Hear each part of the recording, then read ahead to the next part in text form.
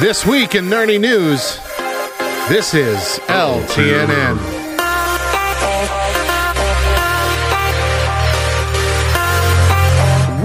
What a week to be a Star Wars fan. A cornucopia of new Star Wars projects was announced last Thursday, including that Hayden Christensen will be returning as Darth Vader for the upcoming Obi-Wan Kenobi series starring Ewan McGregor. Now it'll be interesting to see how they thread the needle on this, because it's been widely assumed that Darth Vader had not seen Obi-Wan since the events of Revenge of the Sith until A New Hope.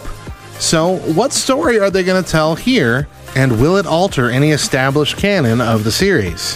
Also, Ahsoka's getting her own show, guys. Ahsoka is. Honestly, there's just so much Star Wars news and Marvel news and Disney news that it would take 30 minutes for me to get through all of it. So go find an article and read all of the amazing updates we got. Sister Act 3 also, for some reason. Why? I don't know. New Mighty Ducks as well. I said I'm not going to talk about it. And the new Loki trailer. Oh my gosh, stop it. Stop.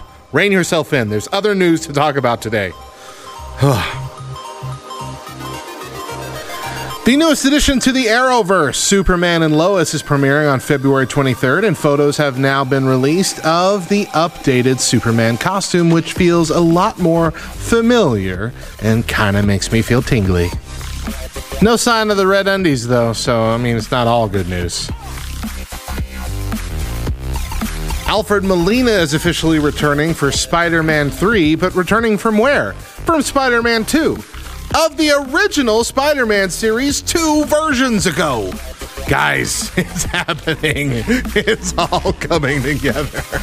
The multiverse. We speculated about it on the first LTNN, but we knew it. We knew it, guys. I called it. Oh, I can't wait. I can't wait. It could be a massive failure, but it could be the best thing since Into the Spider-Verse. Hold on to your butts and bring me pictures of Spider-Man. Or men. Spider-Men. All three of the Spider-Men.